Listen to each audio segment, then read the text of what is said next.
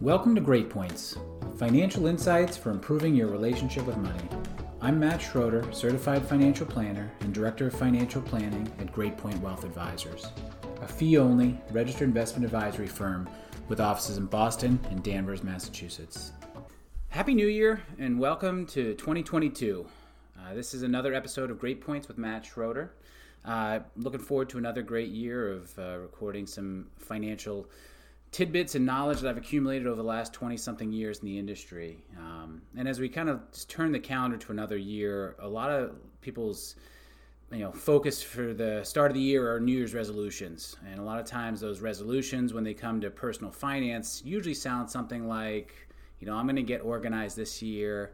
I'm going to save more money, or I'm going to spend less money, or maybe I'm going to look for a new job, or maybe I'm going to learn about one new idea or topic.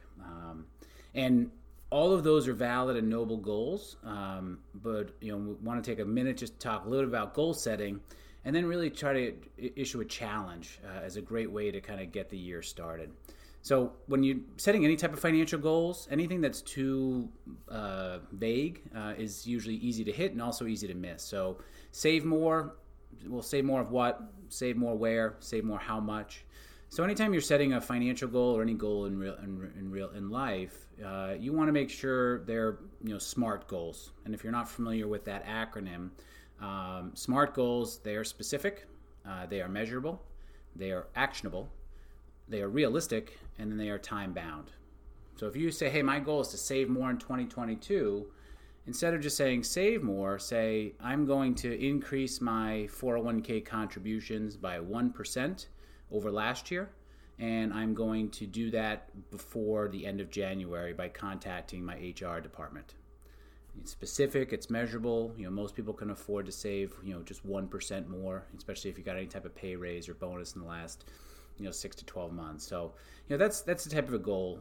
When it comes to saving, spending less, maybe it's having, if you spent $25 a week at Dunkin' Donuts last year, maybe this year you try to only spend $22. Try to make it specific, try to focus on maybe one aspect of spending as opposed to just a blanket, spend less. Because anytime you send it too generic, there's always that thing that pops up in the middle of February that wasn't part of your spending plan.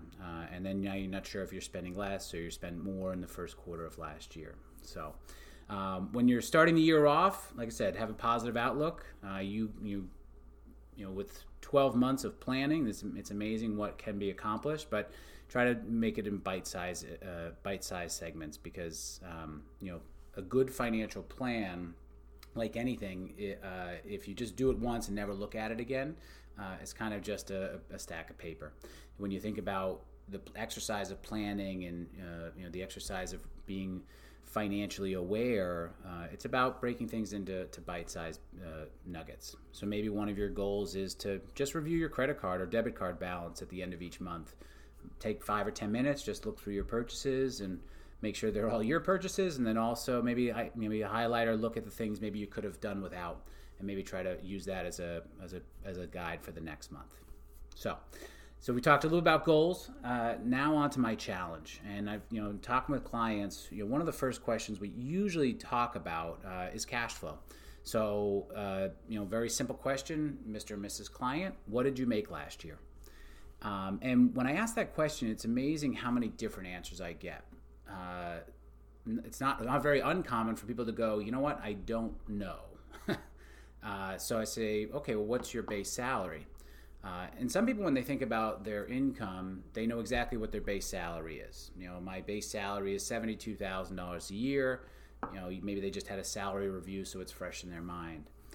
For others, they don't necessarily know what they make, but they know what gets into their bank account every 2 weeks or once a week or once a month. So I'll hear answers like, it's $1,522 bi-weekly. That's what I make.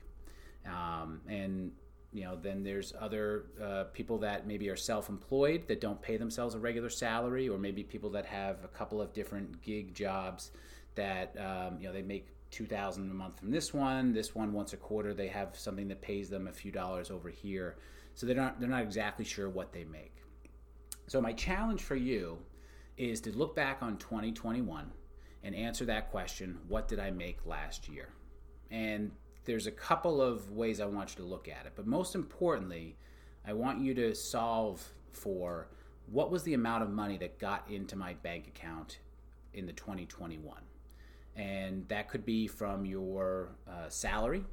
If you get a bonus, so it's salary plus bonus.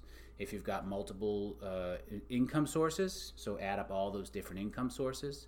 And if you've got a gift from a family member, or maybe an annual distribution from a trust or a family business or whatever it may be, add that in there as well. So if your base salary is $72,000, and each month you get your boss gives you a paycheck for $6,000, but then they withhold taxes, and maybe you put money in your 401k, and maybe you have some withheld for health insurance. So what actually gets into your bank account may only be $3,200 a month, or if you do that for the year, about $40,000 a year. So what we're trying to do is figure out what's the amount of money that actually went into my bank account in 2021, and that is basically your top line.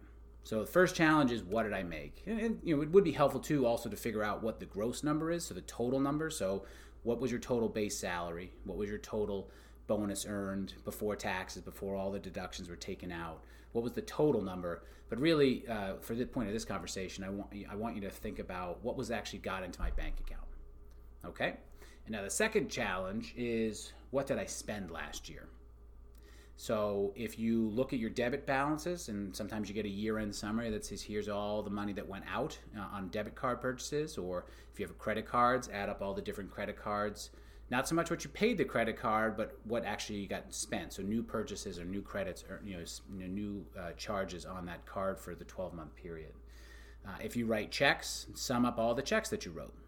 If you use cash, or you push money into an ATM account, look at all the ATM distributions. So you add up all your ATM distributions, all the checks you wrote, all the credit card purchases, all the debit card purchases, and all those things add up to what you spent. So if you take what you received in your bank as a net amount, and then you minus what you spent, if that's a positive number, then you should have that positive amount number reflected somewhere in one of your balances. So if you started the year of January of 2021 with $5,000 in your checking and savings account, and you did the math like we just talked about, and you had $5,000 of extra, your checking or savings account should have $10,000 in it. Or if you have an investment account or a Roth IRA that you're adding to, that one of those accounts should have showed a net savings of $5,000 somewhere. So it's not uncommon for people to tell me, I could save $1,000 a month. But when we do this exercise, they realize they're kind of breaking even. Some years they're $5,000 or $10,000 ahead. Some years they're actually $5,000 or $10,000 behind. If an unexpected wedding or house repair comes up. So it's a really great exercise from an awareness standpoint. So before you go and start setting your goals about how much you're going to save or how much less you're going to spend, or what new job you're looking for and how much income you need to earn in that new job, it would be a really good exercise to spend, this might take a half hour, it might take an hour of your time. Dig up those receipts and dig up those things to really come up with those numbers. And I would set a goal of doing this by January 31st. And the reason why I'll give you a couple weeks is because usually annual reports for credit cards take a couple weeks to generate. Your bank statements may come in mid-month, or maybe not get them right on the first of the month. So by the end of the month, you should have all the details that you need. All your credit cards, your debit cards, your bank statements, everything that all the information you'll need to do this homework. And like I said, it's a good exercise from awareness at the least. It might shock you the differences, or where the money's coming from and where it's going to. And if that creates some good anxiety, maybe that'll cause you to make some proactive decisions that will help with your overall long-term financial planning goals. Like I said, there's not an exact spending strategy for everyone or a perfect budget for everyone, but there is a good balance or a good mix for you. Thanks for taking your time to listen to this episode and for your continued support of Great Points. Once again, Happy New Year and have a great day. Now, I hope you can apply some of what you heard today to improve your relationship with money. And thanks again for listening. Until next time, on Great Points with Matt Schroeder. Great Points is hosted by Matt Schroeder. Great Point Wealth Advisors is a registered investment advisory firm regulated by the Securities and Exchange Commission in accordance and compliance with the securities laws and regulations. Great Point Wealth Advisors does not render or offer to render personalized investment or tax advice through Great Points. The information provided is for informational purposes only and does not constitute financial, tax, investment, or legal advice.